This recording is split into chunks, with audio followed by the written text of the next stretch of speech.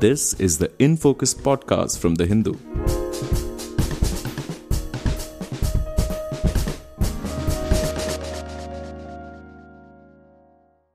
Hello and welcome to another edition of the In Focus podcast. I'm your host, G. Sampath. The Union government has set up a committee headed by President Ramnath Kovind to look at various aspects of implementing the One Nation, One Election plan. The broad idea here is to synchronize the timing of Lok Sabha and state assembly elections across all states. This proposal for simultaneous elections has raised many concerns, and foremost among them is the impact it will have on federalism. Then there is also the question of feasibility. For instance, what happens if a state government falls before its term is over? And then there are the legal aspects. What are the various constitutional amendments that would be needed? And would the states have to ratify all of them as well? So we explore the one nation, one election idea in detail in this episode. And we have with us Arghya Sengupta, Research Director at the Vidhi Center for Legal Policy. Arghya, welcome to InFocus and thank you so much for joining us.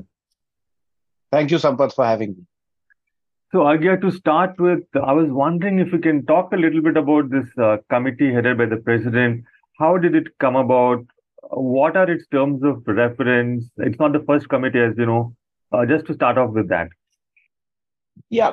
So, the committee that has been set up, which is called the High Level Committee to look into the issue of One Nation, One Election, has in some sense come all of a sudden, because there was no inkling that One Nation, One Election would be an issue at this point of time. There was really no build-up to this committee.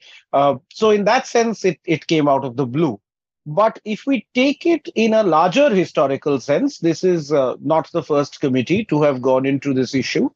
By my reckoning, there have been 4 serious reflections on this idea of simultaneous election or one nation, one election from the 1999 Law Commission report by Justice Jeevan Reddy, which was an early formal push towards returning to a system of simultaneous elections. Then there was a 2015 Parliamentary Standing Committee headed by E.M. Sudarshana Nachiyappan of the Congress Party, a senior lawyer. And there was also an argument made in favor of simultaneity, though there were many options that were presented.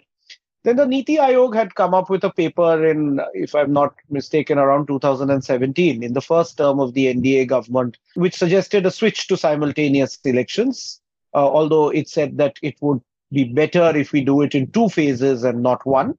So not one nation, one election, but perhaps one nation, 2 elections. And then there was also a draft paper by yet another law commission in 2018. It was a draft report, not a full report, which again reiterated the need to have this debate. So I think this is an issue that has gone on for about the last 2 decades, on and off. So in that sense, the committee is part of a historical continuum, though in the immediate circumstances, its constitution has come all of a sudden. Right. So, from what I can make out about the terms of reference, what stands out is that this select committee, which is a high-level committee, as you said, which has been set up, its main job is to look at how to make this thing happen rather than examine the feasibility. Is it really, desirable to have simultaneous elections? Now, is that the way do you think to go about it? Is it a foregone conclusion by now that simultaneous elections are desirable? Have we really looked at the impact on voter turnout and vote congruence, all those aspects? I was just wondering your thoughts on that. Yeah. Yeah, so it does appear from the terms of reference of the committee that it is already dealing with the downstream question of how to make it happen rather than whether to make it happen.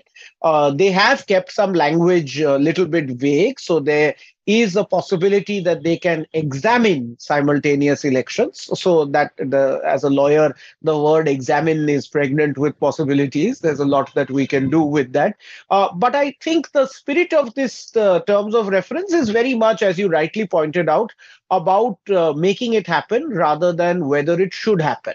And I think that this has really been, this is not exceptional. I must state that all the four reports that I talk about, all of them start with a premise that this is a good idea.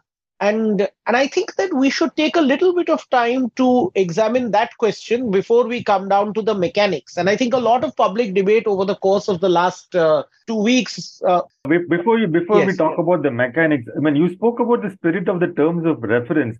I was wondering about the spirit of the composition of this committee. I mean, it is headed by a person who has spoken publicly on record about how simultaneous elections is the way forward. And all the other people on the committee also, there was one opposition member, Adhir Ranjan, who declined to be a part of it. So, any comments on the composition? I mean, does it have the kind of diversity of views represented in it? Yes, absolutely. So I think that the one nation, one election is an extremely significant issue for the future of electoral democracy in India. And this is something that requires bipartisan consensus. And this is something that requires time. So I think on both these issues, this committee that we have set up, that the government has set up at this point of time and that we've now seen, should really be the beginning and not the end. One, they must set up a widespread process of consultation across political parties, not just parties at the center, but parties at the states. There must be much wider discussions than anything that can happen inside a committee, no matter how representative that committee is.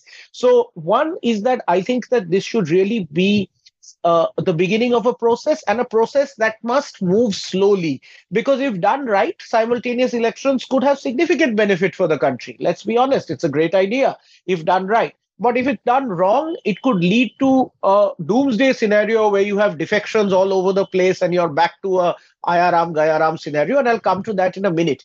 And as I was saying, is that I think that before we get to the mechanics of it, we need to understand what the impact of simultaneous elections is likely to be. And there are studies. There's a study by an academic from Concordia University called, I might get the name wrong, Sabha Nicolani, which has studied all elections in India from 1971 to 2014 and has come to the conclusion that whenever there are simultaneous elections, there is a 9 to 10% increase in voter turnout than when the elections are staggered between 1 to 2 years. So whenever the center and the state elections are happening together, more people come out to vote. That's a great thing. And I think we do want more people to come out and vote. And if simultaneous elections can do that, that's great. But at the same time, there are a lot of studies, particularly from Europe, where there are elections at the local level, the regional level, the national level, and also at the European level, which shows that while it does increase voter turnout, it also increases voter congruence. And by congruence, what is meant is that people vote for the same party in both cases. Now, here's where it gets interesting, because which party do they vote for? And here it's actually contingent on whichever election is more salient in the minds of people. So if it's the local election that's salient, they vote for the regional party for both the regional and the national. And in India, I mean, there are some studies done here and there with very small sample sizes on this, which has shown that sometimes in the erstwhile Andhra Pradesh, the Telugu Desam party used to benefit quite a bit when elections were simultaneous because the state election was considered more salient. In other cases, it's been shown that the national parties have gained greater vote share when elections are simultaneous. But this is the point that I was making. None of these four studies that I've talked about in the past actually have gone into questions of voter turnout and voter congruence in the detail that is necessary. And I think this is necessary for this committee to do. It is an opportunity for it to do it, to see that what is the likely impact that this is going to have on the population. Now, whether they're going to do it or not is a different matter. But I think that we need to have a richer discussion about simultaneous elections than the three arguments that are usually preferred. That one, it reduces costs. Two, that this was the original way in which it happened. And number three, that, it will reduce the pressure on our security forces. These are good arguments, but I think that we need to have a deeper discussion on this. Right, that's a very interesting point you made about voter congruence. I haven't really seen much debate on this aspect of it. I mean, it really has a lot of political implications, especially with federalism as well. If as you're saying, there is usually one election in a number of tiers, which achieves greater salience, and that could determine which party or which candidate gets a kind of an advantage. We'll come back to that if there is time. But in the meantime, I wanted to ask you about a point, one of the three big arguments which are typically trotted out in this case, one of which is to do with election costs. And now there have been a lot of op-eds, arguments back and forth on this. Is reducing election costs, is it a real argument at all in the first place? I mean, what has been the experience in other countries? And it might be a marginal difference you might make in terms of costs being reduced, but how does it really matter in the larger scheme of things about federalism and democracy?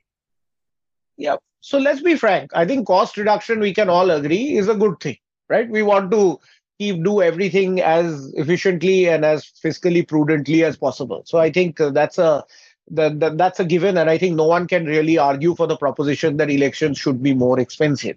But unfortunately, we don't really have great data to show what is the actual reduction that will happen with simultaneous elections and what is the increased cost that will need to be expended, because we will have to now have EVMs and greater security forces and so on. So let me go into what is actually there. So in the Niti Aayog report, it was estimated that 3,870 crores was spent in the 2014 general elections. Now, the Sudarshana Nachiyappan committee, the parliamentary standing committee, also had a data point which was in that kind of region as well. It also said that it cost around, if I'm not mistaken, around 300 crores to do an election in a reasonably mid-sized state. Now, these are all good numbers. And, if you're going to decide on whether to have simultaneous elections or not on the overall basis that it will reduce costs, yes, it's likely to reduce costs. But I think the questions are one level deeper than that. One, that how much does it cost to do a state election in a small state, in a medium-sized state, and in a large state?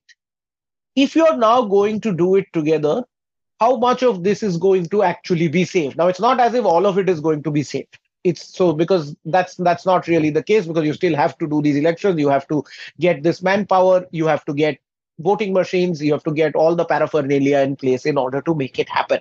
Now, I haven't, and I'm happy to be corrected on this, but I haven't seen any studies that are looking at the comparative effects of what would happen if you were to do elections together and versus where you were going to do it separately. So I think this is some work that economists have to do, and it is one of the committee's terms of reference. The committee has a term of reference to look at what additional arrangements and costs in terms of VVPATs and EVMs will be needed and manpower will be needed in order to make this happen. So I hope that the committee invites economists to go into this question so that we actually get to know as to whether this is a canard or not. Currently, I can only say this with some certainty, that if we do have simultaneous elections, it will reduce cost. But I can also say that simply the fact that it will reduce some cost is not a good enough reason to have simultaneous elections. We must understand more closely in terms of where the savings are and where the additional expenditures will have to be made. Right. Speaking of savings and additional expenditures, I was just also wondering, when we speak about cost of holding elections and how you will save election expenditures by holding simultaneous elections, we never talk about the money spent by political parties. The money which comes through electoral bonds, what about that expenditure? Other countries have got state funding for political parties. There is a cap, right? We can reduce costs by bringing in state funding of political parties and keeping a cap on it. Why can't we do it that way? If your main idea is to reduce costs, reduce the amount spent by political parties. Why are you focusing only on manpower and security and EVMs and so on? I mean, that is number one. Number two, the Hindus editorial also pointed it out. If you're going to take a bigger sort of a perspective on it, it's a good thing for the economy if the elections are happening. All those cutouts and huge rallies, whatever, all the things, goodies being distributed, people being taken in buses, etc. It's good for economic activity to flourish. It will increase our GDP. Greater economic activity is not necessarily, it's not a bad thing, right? So it's not a black and white kind of a picture as is being portrayed. Let's cut costs by holding simultaneous elections. Anyway, so it's a long argument. We'll come back to that later if there is time. I wanted to quickly get you in on the core issues here with regard to the constitutional amendments. What constitutional amendment would be needed to implement this one nation, one election? And would it require a 2/3 majority or a simple majority for the government to pass this? Yeah, so first up, a caveat is that I think a lot of the discussion in the last whatever time since this committee was announced has really been about constitutional amendments, changes to the Representation of People Act, and these are important discussions to have.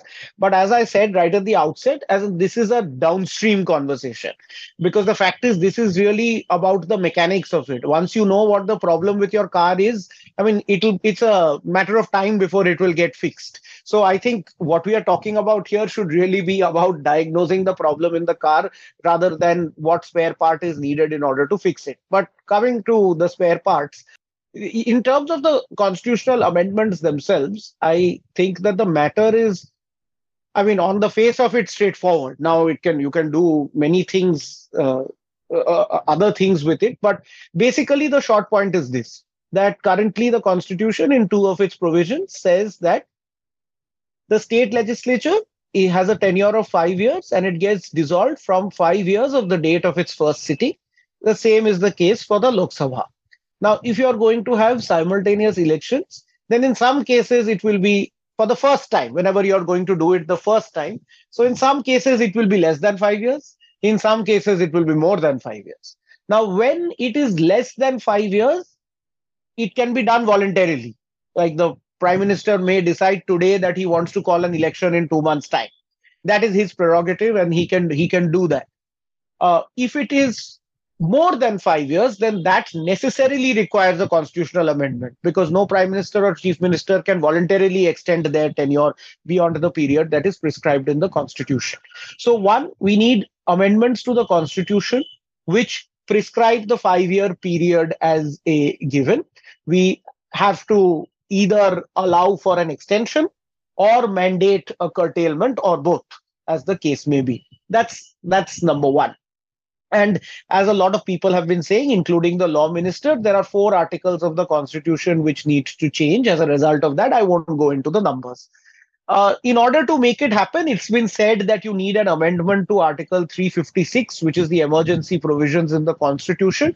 My sense is that that kind of amendment is needed, whether in Article 356 or in any other article, as a one-off measure to allow the government or the parliament, whoever the competent authority is, to curtail this tenure of the House. So what we need is essentially to do away with the 5-year tenure, and on the other hand, we need the mechanics which is being provided by Article 356. This is the basic set of amendments we need. It can get more complicated depending on which kind of simultaneous elections we go for.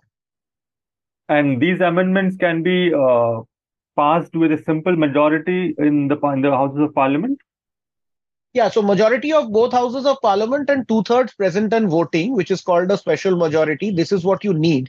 And this is actually an unfortunate curiosity of our Constitution, that this amendment will not require ratification by states. While this is very significant for the future electoral health of the country, the Constitution of India, as I've argued, I've got an upcoming book called The Colonial Constitution, is a very center-heavy constitution. It is quasi-federal at best if we want to be charitable, and almost entirely unitary if we want to be less charitable. But this amendment to the way in which elections are held in the center and states does not require ratification of states. It requires a majority of both houses of parliament plus two-thirds present and voting. So you're saying for something like GST, the states had to ratify, but something which is far more significant like this, the states don't need to ratify. States don't need to ratify. That's right. Okay. Now coming to the feasibility aspect of it, Agya. So, like, if a state government were to sort of fall, let's say, okay, and we have this simultaneous election as a system now, a state government falls. So what will happen? Will it go under president's rule for the rest of its term? Like, how do these kinds of things get resolved in this new system? I'm not talking about the feasibility of bringing it in. I'm saying once it's in place, how will these kind of problems be addressed?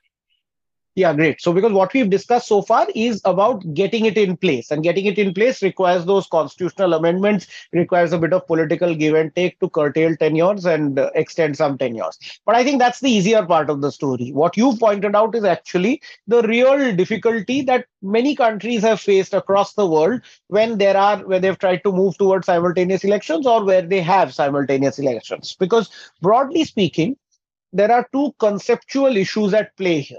Number one is that in our system, governments are responsible to the legislature, and through the legislature, they are responsible to the people. So at every given point of time, the conceptual understanding is that the government has a majority of the people. So now what happens when someone loses majority, right? We can decide that we want to continue the same understanding, that they have to be responsible to the legislature, in which case, then you'd have to have elections again. So then what happens to simultaneous elections? Or we have to change that understanding itself. Now, how do we change that understanding? We can change that understanding by coming up with one of two solutions. And I'm happy to explain this in more detail because it gets a little bit complicated. The first is that we can put in the constitution, this is yet another constitution amendment, that parliament and state legislatures will have a fixed term of 5 years or 4 years, whatever the number we may want to decide, that this is a fixed term. So once you've elected, you're basically elected for 5 years. And we can have the most exceptional situation where two-thirds of members have lost confidence or some super majority. Only in that exceptional situation can you have another election. And if you have another election, it is only for that remainder of the term. So say a government that does not have a majority in year 3, then the new government that forms is only doing it for 2 years so that your cycle is back whenever that date is. Now, the UK had tried this model in 2011. They passed a fixed term Parliaments Act, but then they repealed it because they realized that it was actually not working out. Why was it not working out? What was the issue for them? Because they could not make it absolute. Right? They did not, in the Fixed Term Parliaments Act, it did not say that it will be 5 years period. They did say that the next election, this was done in 2011. This was that coalition government with David Cameron and Nick Clegg. And they did say that the next election will be held on the 7th of whatever, I think it was May 2015. They had given a date.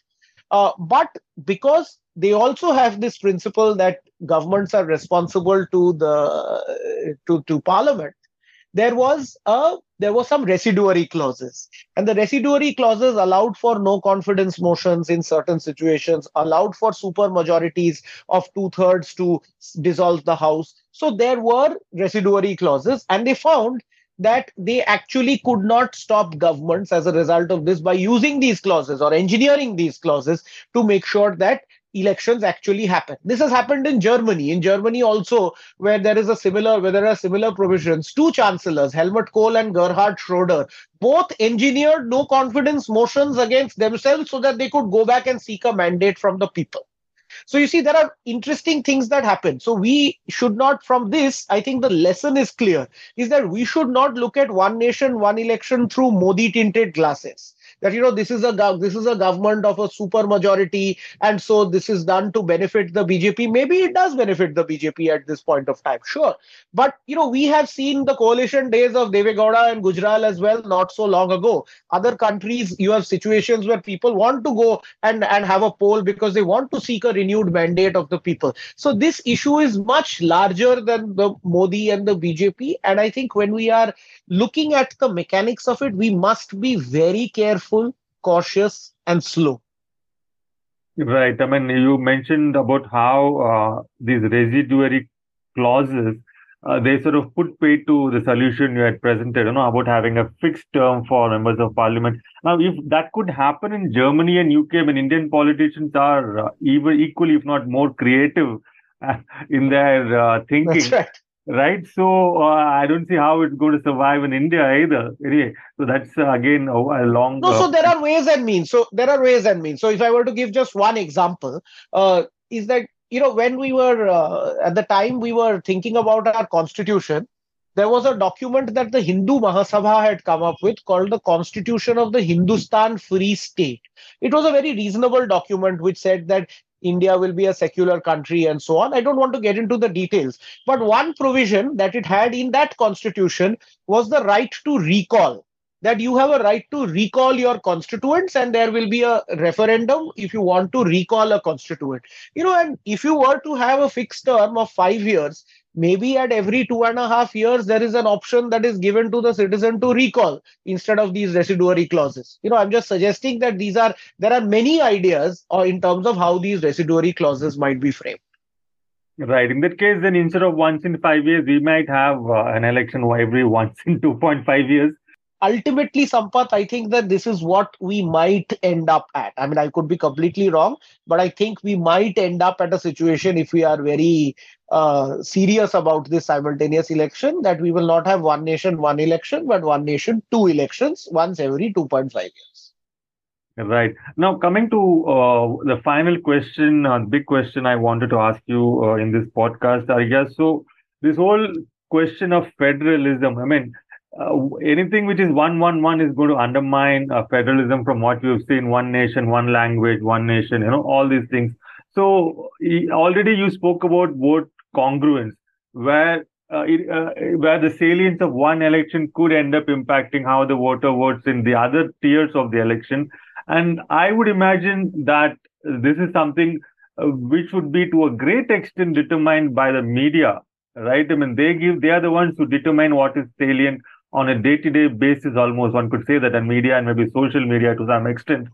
So from what we know of how the media operates in India and the larger context of unitariness, as you put it, how do you see this playing out in terms of federalism taken in itself? Let's forget about all the other issues of cost and etc.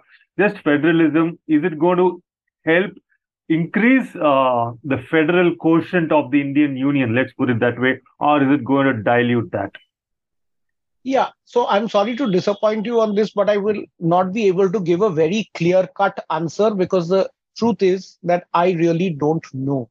There are some things where we can say that one nation, one X, let's say language, okay, which is definitely something that is going to have a hugely deleterious effect on federalism and diversity in our country. And I think that there is there can really be very little disagreement. Of course, I mean, there can be, but it's unlikely to be. But this issue cuts both ways on the basis of the data, because as I've said, it does lead to greater voter congruence. Now, I know that there is a traditional wisdom that the Indian voter can vote differently when is voting for elections in Delhi and when is voting for members of parliament from the National Capital Territory of Delhi, as we have seen that, right? As in the 7 MPs from Delhi, where I live, are from the BJP, whereas the state government is the government of the Aam Aadmi Party. But this is on the basis of statistics. That is really the exception. Most of the time, voters vote congruently. Now, the key question here, and this is why it's an open question for federalism, is that which election is more salient in the minds of the voter at that point of time. So I think, one, in today's context, it does appear that it would be a significant benefit to the national parties. Certainly where I'm sitting, it does seem that way. But this is also an opportunity for regional parties to try and ensure that they can become more nationally relevant. So, for example, it was quite interesting. I don't know what the politics behind this was, but the Parliamentary Standing Committee report notes that the AIADMK, for example, in 2015, that is, Jayalalitha was alive at that time, the AIADMK was in support of simultaneous elections, because I think it felt that this was a way in which it could have a greater vote share for members of parliament. The simultaneous elections have benefited the Biju Janata Dal and have also benefited the Telugu Desam party. So, it's an interesting question. We are not exactly sure where the penny will drop, but I think as you rightly said, as it will be contingent on media and how both the national media and local media report on issues. But I think it's not a foregone conclusion that one nation, one election is necessarily strikes a body blow to federalism in a way in which some other homogenizing traits can. I think this is one where the jury is still out. Right. That really is a very thought-provoking and thoughtful response I gave on this question. I mean, I had assumed that this was more or less a settled question, that it is going to undermine federalism, but you have really put some seeds of doubt there, especially the examples of ADMK and the BJD, and how the regional parties, some of them themselves, think that they could actually benefit from one nation, one election by probably increasing their share in the Lok Sabha. So that's again an interesting point. Thank you so much, Arghya. It was an absolute pleasure discussing this proposal with you in such great detail. I would take away especially the points about voter turnout, how that could increase, and voter congruence, how that could benefit certain tiers of political parties that are in a good position to take advantage of it. Thank you so much. Hope to see you soon once again.